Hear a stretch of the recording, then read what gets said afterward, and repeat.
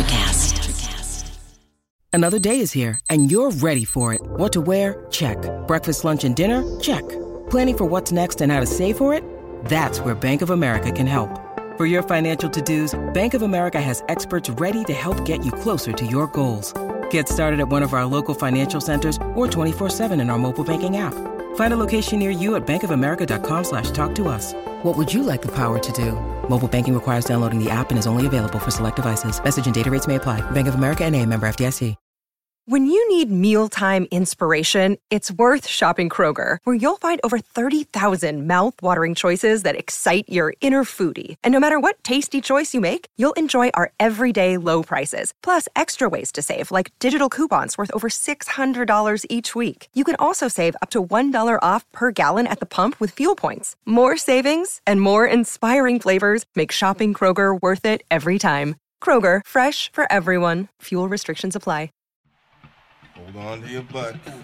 Come on, sucker. Let's get it on. Oh, you want to fight?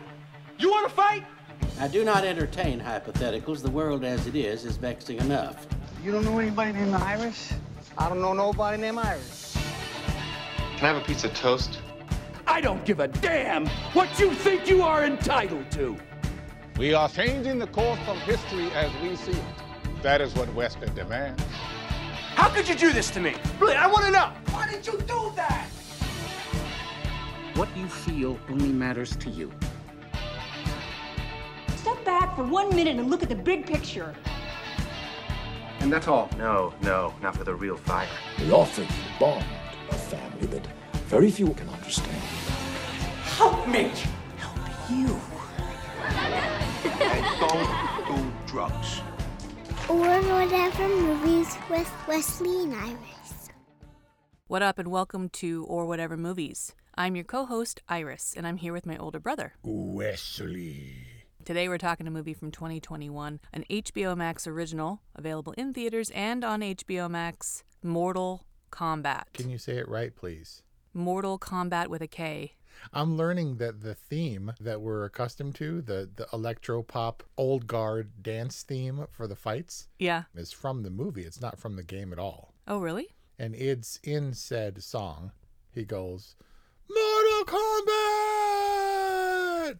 Yeah, how come nobody ever said that in the movie? I was waiting for it the entire movie. Because it's from the 1995 version. Do you know that there are like 4 Mortal Kombat movies? There's like Annihilations and all these other like sequels and stuff. There was a lot of blood in this. This movie was gory. The breaking off of arms. There was the buzzsawing in half of the dragon lady. The harpy. She went down the worst, maybe, right? It wasn't as bad as I thought it would be. And I think that Mortal Kombat, this movie, this 2021 version, came in with a huge deficit that I was always expecting it to be terrible. And so when the first thing in 17th century Japan wasn't horrible, I had some hope. Okay, so the cold open was like, you felt like this had some potential? I felt like it had potential. And I thought it was curiously family-centered and graceful for it to then devolve into crappy, modern-day, gross UFC crap. Yeah, that was an interesting juxtaposition. They went from honorable, 16th century hand combat to like a cage match. The whole movie immediately lost any grace and honor it had built up to that point, which was, we knew what it was coming into. But it changed tone, and I was like, here it is. This is the Mortal Kombat movie we've been waiting for.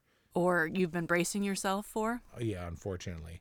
But going back to Japan, if Sanada, who eventually played Scorpion, Hanzo, if he was so badass, why did he hire bodyguards to patrol his house all day? Like, the dude was on high alert, right? He was like in action stance and like looking around furtively as if something could happen at any time. But the master went down to get the water, and the bodyguards were taken out immediately, and his family was like freeze killed. Oh, so you're saying why didn't like the guards go fetch water while the Scorpion Fire Master stayed at home and took care of his family? Yeah, he was an immortal combatant. He was the best one to protect them. He didn't need to be making water runs. Well, he was being of service to his wife, and she was like, I need more water than this. Man. But even the Japanese fight was silly dance music. He's like, my family is frozen. You must die. Prepare to die. Dun, dun, dun, dun, dun, dun, dun, dun, dun, and they're like all fighting. Oh, even in the period piece. Right. I have a question that I fear is going to be very telling for you. What is the difference between Mortal Kombat and Street Fighter? Gore and, actually not magic. I guess more magic. There were some supernatural type characters in Street Fighter. It's actually a little bit racist. Blanca from Brazil was like a monkey wolf walker type creature. Other than that, I believe everybody was more or less human. They had some magical flying Chun-Li kick abilities and stuff, and like fireballs and Hadoukens, but Mortal Kombat was more of this earth world, off world, magical creatures kind of fight, A, and B, it was way more bloody and graphic from the outset. Did you play Mortal Kombat in the arcades? I certainly played it a couple of times, but I was no big fan. What character did you play when you played Mortal Kombat? Probably Raiden, the lightning swinging Big Trouble in Little China Hat Man, and Scorpion and Sub-Zero. So these were kind of the elders in Mortal Kombat 2021. In the case of Hiroyuki Sanada, he's like 58 years old and the oldest actor ever to play Scorpion. Wow, he looks fabulous. And alongside Ken Watanabe, maybe the most prolific Japanese actor we've got. So you could actually play Scorpion or Lord Raiden as characters in Mortal Kombat. They weren't like the people that you came up against when you leveled up or something. Yeah, they weren't the bosses. There was no storyline for Mortal Kombat, which I think makes it easy for them to make a storyline and have it be whatever they want. It was literally a fight game. I'm sure that there was mythos if you played the game all the way through, but it was as simple as put a quarter in, choose your fighter, fight fatality, and that's kind of it. But there were clearly bad guys and good guys? Well, I don't... Outer World and Earthrealm? I'm sure there was. And maybe some of this is banking off of the established 1995 film history that was laid down. Obviously, in most games, you can choose to be the good guy humanoid fighter, or you can be the bad guy four-armed dude, or the guy with the big hammer. Yeah, I figured like you came up against the four-armed giant when you complete the final round or something. Yeah, I guess if you were going to play this game top to bottom single player, because it was always a social game. It was always playing against other people because the console was crowded, and there was the era when people would stack quarters up because they got next game or whatever. Right, that was your way of keeping your place in line? Right, and because I was a kid in school and had the same free time as everybody else, there was rarely a time where you would find a Street Fighter or a Mortal Kombat game in the height of its popularity unmanned. So to play single player and to go through like a first player perspective where you subsequently fight and maybe get to a boss, I didn't have that experience. As I recall, Raiden and Sub-Zero and stuff were no different from the other characters. They had different skill sets and moves, and some were favored because they were cooler, but otherwise it was pretty evenly matched. It was clear that Lord Raiden, Hayashi Scorpion, Liu Kang with the Frisbee hat, and the other badass, Sub-Zero, Bi-Han, they were like the dudes, right? But I feel like the real standout character in this movie was definitely Kano. There's a meme going around that he actually needed surgery after this movie because of chronic back pain from carrying the entire Mortal Kombat movie on his back single-handedly. He was an interesting choice for Kano, who I understand is supposed to be Russian. I don't know. I mean, you have to come with this history because I just don't have the basis. Well, I'm getting that from Brian, probably the most unreliable source for Mortal Kombat, because I was like, so what do you know about Mortal Kombat, the game? And he was like, what everybody knows. And I was like, what's that? He's like, up, up, down, down, A, B, start. I mean, there were combinations. Apparently, there were some spray-painted combinations in the graffiti for like the arcade moves and stuff. No. For the true nerds in the background. The invisible reptilian monster that Kano fights and kills. Was that a character? Invisible alligator dude or whatever? Yeah. Yes, I think so. And that started kind of a trend for this movie of characters dying before their time. I was like, so some of these are obviously secondary characters, and you can tell because they were introduced way late. And they were like, where'd that dude come from? He's part of the bad crew now, the off-world crew. And it makes sense that dude dies first. Like Predator Man with the eyes, or Invisible Alligator Man, or the Harpy Lady who got sawed in half. They're just kind of fodder for guts and blood. But Kano was a standout, and I think he was supposed to be a favorite. You were supposed to like him. I think so. He's a lovable mercenary, but it's no surprise that he turns. And I think that you're happy to see him get his comeuppance, right? I don't know. I thought his turn would be a lapse in judgment or a double agent kind of thing where he lures Predator Man in, who hates him, by the way. They teamed up again pretty quickly. When he did turn, it wasn't terribly surprising, but I thought it was a misdirect. I thought he would come back around. And when he did die, I was like, oh, okay, well, they're killing people before the finale or whatever. It was clear the instant Cole matches Sonya Blade up with Kano that that's going to be Sonya's opportunity to get the mark, right? Because the whole time I'm like, what is she doing there? What is that actress doing there? Once we got off the older people and we got to the kids, I was like, who are any of these people? I think one of the coolest stunts, by the way, was the actual actor climbing up on top of the trunk, hopping over the barbed wire and doing his little tuck and roll. When he did that, I was like, that was totally him. And that was cool, awesome. Right?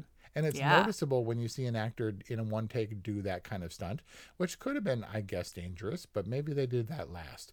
And everything else is augmented by wires and CG and stuff. And so those little stunts strangely stand out. But once he hopped over Sonya Blade's fence, for all intents and purposes, the wife and the daughter disappeared for a large portion of the film until they became his motivation to continue. He goes through the portal, go back to your wife and children, and then to find his arcana. And then once his wife and child are taken, then he's incentivized to return, I think. But other than that, we got the kid out of the picture pretty early, which was good. So the point is, these aren't young people, but they're young enough for me to be like, who the hell is this? Why do I care about you? Right? Sonya Blade, she was like Special Forces or something, supposed to be.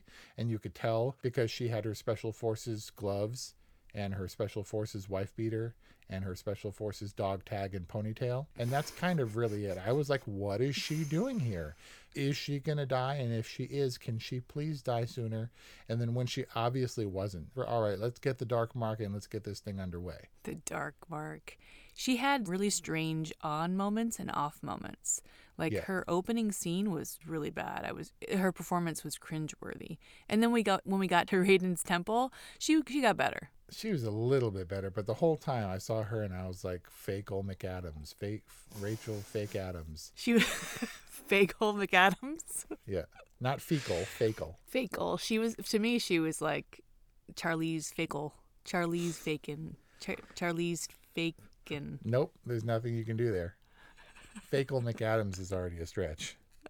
And so she was like the American component where I was really shocked that her arcana wasn't like magical guns or something. Yeah, I totally thought she was going to get guns, but instead she got laser fists. Something. But who was the main guy? The Black Cole Panther Young? suit?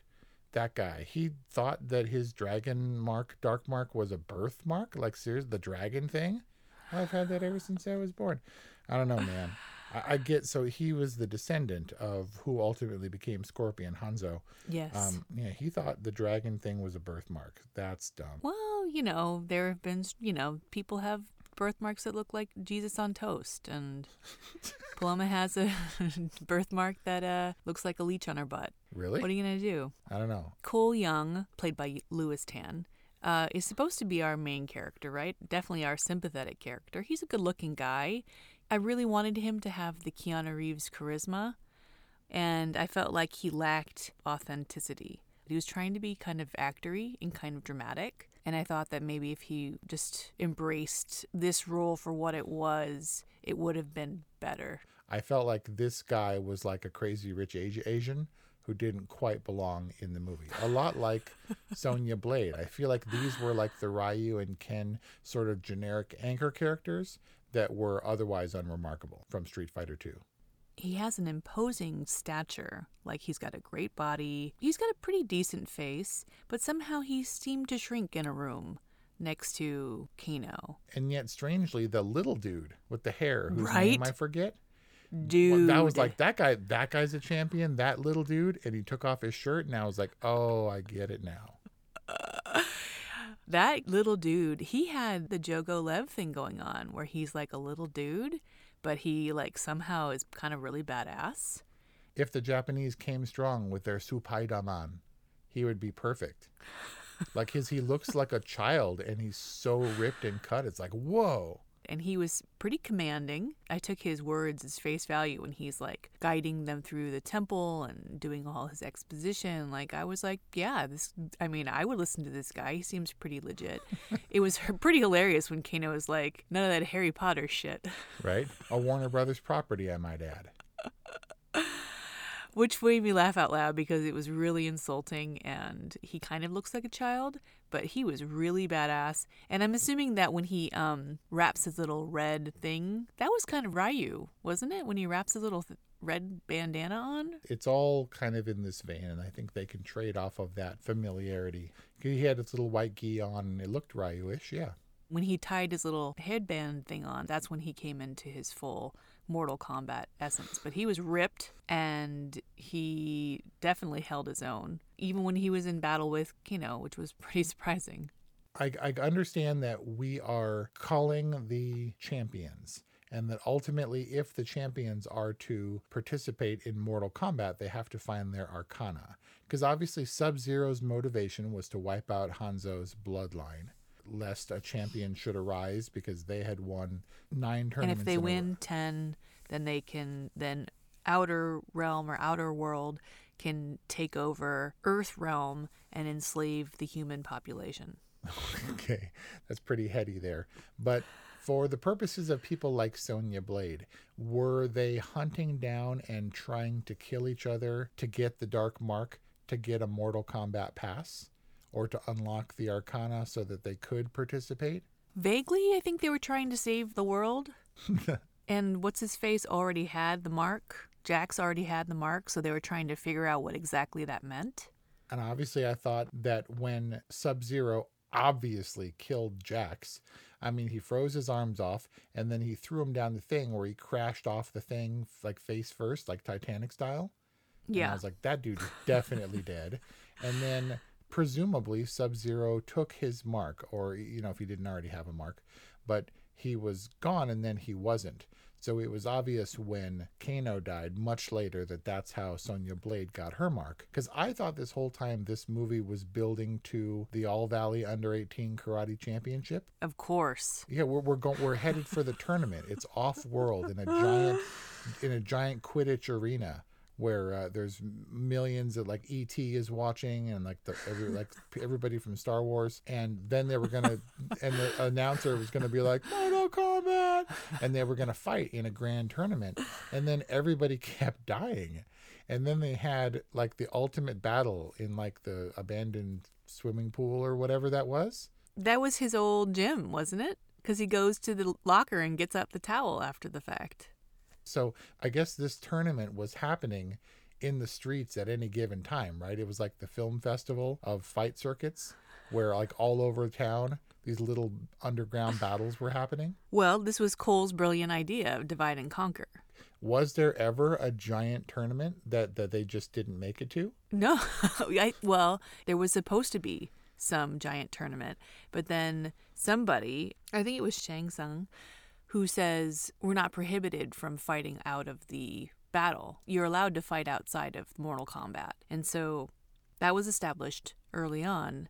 But this movie is missing a battle royale, because it felt like this movie was leading up to it. But instead, Cole had the brilliant idea of dividing and conquering. He said, listen, this team, we can't take them as a group, but somehow maybe we can take them 1-to-1. So Thunder Dude, just send us each to where everyone is, and then we'll take them all out. Except for Sub-Zero, we got to take him last because he's the biggest and baddest. Which was certainly the case, because when Shang Tsung makes his last appearance, Thunder Dude's like, zip, bye. You're right. I thought it was over. Once Scorpion kills Sub-Zero, spoiler, you're like, okay, well, that was satisfying. And then the dude comes, and I was like, okay, here's the big fight. And he's right. Like, nope. Yep. Yeah, he just zipped him away. I'm not sure exactly where he went. Somewhere, into sequel land. And obviously there's no spoiler that there's going to be as many sequels as they can possibly milk, right? Because apparently Hanzo can't die anyway. Scorpion literally came back from hell to beat his old opponent, who got burned by the Hellfire and then got whisked away by Badman and is obviously not dead, right? Obviously. Because if Scorpion can come back, these dudes are signed for like 4 movies. Oh. I think Sub-Zero dude is on for like 4 movies. Well, Sub-Zero was pretty scary. He was, but he's nowhere near as badass as Scorpion ultimately was. Why was Scorpion so badass? I don't know, because I mean, when he's in like feudal Japan or whatever in the 1640, you're like, oh, he's really tough. And then when he came back at Scorpion, he was growly and intense and fire-breathy. I don't know why he kept taking his mask off every time he needed to talk. That seems counterintuitive. But he was just badass. Like there's something to be said for older, more established actors. He came with all the gravitas, which I think all the kids lack. They're so slight, and they don't have the weight of these grand tournaments and combats and ancient rivalries and stuff. It has to be someone like Sanada, who plays Scorpion, who's 58 years old, well-established, and has that gravity. What about Joe Taslim, who plays Bihan, Sub-Zero? I mean, he's only 39 years old, and he seemed pretty grounded. I mean, he's got Fast and Furious, and he carried a lot of this. We'll see how it goes. He's going to be the anchor moving forward. So Mortal Kombat, kind of what you would expect. I mean, this movie would definitely disappoint if it didn't deliver on the fight scenes. The fight choreography I thought was pretty right on. Like, awesome, intense, intricate, cinematic. Like, it delivers on the fight scenes. There's technique and there's innate ability, but even Sub-Zero and Scorpion looked unnecessarily, foolishly armored, right? Everybody was wearing unnecessary gear and elaborate costumes. Yeah, and then when Sub-Zero ripped it off in the last fight, I had like a feeling of relief. Like, yeah, get all that cumbersome gear off. I mean, they walk around like that all the time. In the giant bulky armor? Yeah, it's just not practical, and it makes it look kind of silly. Like Chapstick Lady with the mouth. She was all messed up, and I was like, that's unfortunate with the mouth thing, but at least she like keeps her makeup on point. Like, she's got the eyeliner and stuff on at all times, so she's doing her best. Well, I like how she has her everyday mouth, and then she has extendo mouth when she goes into battle. Right, she has Fright Night mouth, where she's going to unleash the power of the scary, uncanny valley jaw. The mouth really didn't do anything, though. No, but wasn't that her arcana? The mouth? Yeah, she had super mouth, bitey mouth. She never bit Sonya Blade in their battle. No, I think she wanted to, but she was scary. I think her arcana was being scary. What struck me as funny was that the whole movie was leading up to Cole getting his arcana, right? He couldn't get his arcana. Apparently, Lightning Dude orchestrates it so that Bad Dude sends the four-armed monster after his family so that he can get his arcana. Like, did you get that sense that this was orchestrated so that Cole could get his arcana? Not necessarily. I saw that as the device by which that character ultimately realizes his strength when he's in the most peril. It seemed like that was set up by Lord Raiden, because Lord Raiden specifically thanks Shang Tsung for giving Cole his arcana. He's like, thank you for giving my warrior his arcana. Well, regardless of if it was, devised in advance, the whole movie is leading up to Cole getting his arcana. And I felt like it was the most anticlimactic, kind of lamest superpower. Yeah, kind of like when Black Panther appears and he has his vibranium suit that absorbs impact and then redistributes it so he can channel it outwards as an attack. So you hit him, he stores the energy, and then bam, it energizes his punches or whatever so he can hurt other people. And that's cool in theory, but it looks a little bit weird on screen because he just has like this magical purple punch, like this Prince punch, like wham, and people go flying away. Because when he first lands, Black Panther, and he's against the Winter Soldier, who has his giant metal arm and like machine guns and stuff, Black Panther like poses and extends his weapon, which is like ching, these little kitty fingernails. And you're like, that's what Black Panther's got? But it's not. It's his suit that makes him stronger, faster, and damn near unbeatable. And so that was the case for John. What was his name? Cole Young. Yeah. He's got his super suit and his little batons. What were those weapons specifically? They were the ones they're swords that you tuck under your arms when you're not using them. They're police belady batons. I don't know. They were cyberpunk arm blades. I don't know. So he gets his Arcana, but it's really just this vibranium type suit thing and really nothing else. So it seemed anticlimactic that it was all about him getting his Arcana, and then when he does, you're like, that's it? Like, it was so funny when Kano is celebrating his eyeball laser beam. He did take absurd pleasure. And he was like, yeah, he's like, I'm a fucking Terminator. And he was all happy or whatever. And you could tell because Kano lasers like I puke. Like, I'm not a quiet I can't be. So when I puke, I'm like, ah! I'm a scream puker. And that's how the FX guys can tell. Okay, so whenever the actor is screaming, that's when you put in the eye laser. Because that's when he's lasering. He's a loud laserer. What is it about puking that makes you be loud? Like, you don't know. need the volume to make it happen. As long as we're going to do it, we're going to forcefully expel it. But brilliantly set up. I mean, the whole Kano thing, everything around Kano worked. I mean, maybe that's a little bit too far. But the whole setup with the egg roll and how he gets pissed off about the egg roll and that's what helps him find his Arcana, pretty funny. He was so tough that he could be confident and funny and not have to take himself seriously. And I think he was the strength of the movie, not taking itself quite as seriously as maybe it could, because some of the Arcana was dumb and some of the characters were dumb. And they're like, look, we're tied to this because we're tied to this video game property and we need to represent the stupid forearm guy or the guy with the hammer.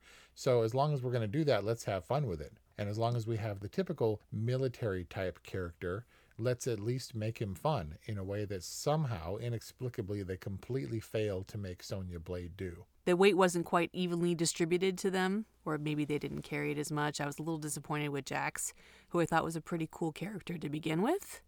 He had some things going for him with, like, he already had the mark, he had the military background, he comes back from the dead, he gets his super arms, and then he just busts ahead like a watermelon, and then he's done. That was his resolution. But he already had the super arms and all that work. He never skipped arm day, got all jacked and then had jaxed and then had his arms frozen off and had to, like, anybody could have, like, the weakest dude ever could be attached with his Arcana arms and he could have thrown down or whatever. So I wonder if Jax felt cheated because he might have been able to squish that dude's head with his normal arms. And so he comes back with his, like, shrimpy little shark toy arms. Little mechanical arms. And then I guess his Arcana is, like, when they become super arms. Yeah, and they transform. It's like... he transformed. Yes. He transformed, and then he can crush your head like a melon. Then he was like, okay, I'm good. Yep. But I do feel like they spent a whole lot of this movie setting people up. I was like, when are we going to get to this tournament? Like, because we have a lot of eliminations to go through where people are like, fight, right? And then we never got to it. And so in that way, I felt like at least Jax had his full arc where he was a normal dude and then he was broken down and then he found his Arcana and found his inner strength and came around and crushed it because he already had the mark and was all ready to go. But they changed it enough and they gave him enough screen time and everybody's characters enough development, with the possible exception of the Harpy Lady who got buzzsawed in half pretty much right out of the gate, so that I didn't feel cheated by any of the characters. Maybe there were fan favorites or whatever that were left out. Maybe there were fan favorites who got short shrift. But by and large, I felt like they put enough development into otherwise slight characters that I didn't feel like it was a cheat. It seemed a little bit like the writers wrote themselves into a corner. There was no way to have a battle royale because we had lots of heroes and our heroes can't be killed. When you look at it, there was really no other way to resolve this than for them to fight their individual fights. And there were some rivalries that they developed enough to make the fights fairly satisfying.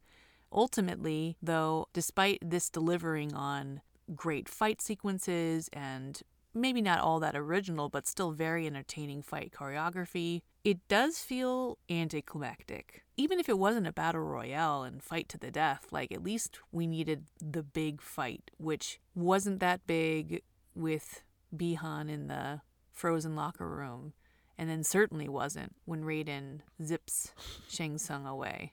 This one's hard because Mortal Kombat delivers on cool fight stuff, but does it deliver on Mortal Kombat? Mortal Kombat for me is only fights. It's what I remember about that video game. What you do, you put a quarter in and you fight. That's it. And you fight until someone rips the other person's spine out or blast them apart with lightning or whatever the case was. But I think this movie does know its audience. I was expecting the grand tournament, and it didn't give me that. In that way, it can feel anticlimactic, but I was surprised by what I was given. I wasn't expecting to care, and I did kind of a little bit. I didn't hate it, and I wasn't bored and just begging for it to end like I was with Godzilla vs. Kong. If someone was like, so, I mean, should I watch Mortal Kombat? Would it be worth it? And I'd be like, do you have HBO? I'd be like, yeah, go for it. I think this was an all right movie. I think it was a lower end all right, but I didn't hate it. And I think that it was on the strength of the Scorpion character, I guess the Sub-Zero character, the Kano character, and that's kind of it. I was surprisingly unhateful of Mortal Kombat. My highest possible praise for a video game movie from 30 years ago or whatever. I was way too generous with Godzilla vs. Kong, and I'm taking it out on Mortal Kombat. A simple string out of fight sequences that were good, but otherwise unsupported. It was a series of fight vertebrae in a spine that had no nervous system. My official rating for Mortal Kombat is boring. I do admit that a lot of the weight was taken out of it when you realize that nobody actually dies. Like every one of those people could come back. And maybe Kano will return, and I hope so, because man, any Mortal Kombat sequel would need that dude. What was it? Just because he got laser eye, then if you poke him in the eye, he dies? Yeah, the magic short-circuited or whatever when she poked him. And it was like sparking and stuff. That's our review on Mortal Kombat, available currently on HBO Max. 818-835-0473 is our hotline. Let us know what you think about Mortal Kombat or whatever movies at gmail.com. Follow us on Instagram at or whatever movies. Thank you for listening. We'll see you next time. Miles, are you ready to record our promo for Season 2 of the Wannabet podcast? David, have you ever seen a grown man naked? Miles, we're not here to quote lines from Airplane. We're here to tell people that Season 2 starts August 18th. But I like Airplane. I know you do, but Wannabet is a sports betting podcast. Each week we bet $1,000 on the NFL teams and games that we love. Well, that sounds like fun. It is fun. And last year you picked over 60% of your games correctly. How'd you do? We're not talking about that. We are telling people that they can find us every Friday. So no more movie quotes. Roger. Electricast.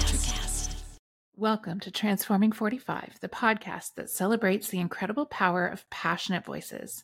I'm your host, Lisa Boat. Join me in conversation with heart-led humans who share their deeply personal stories of transformation.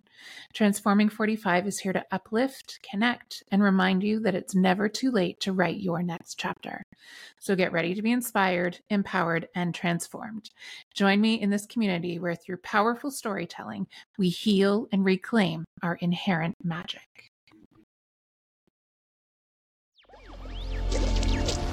Electricast.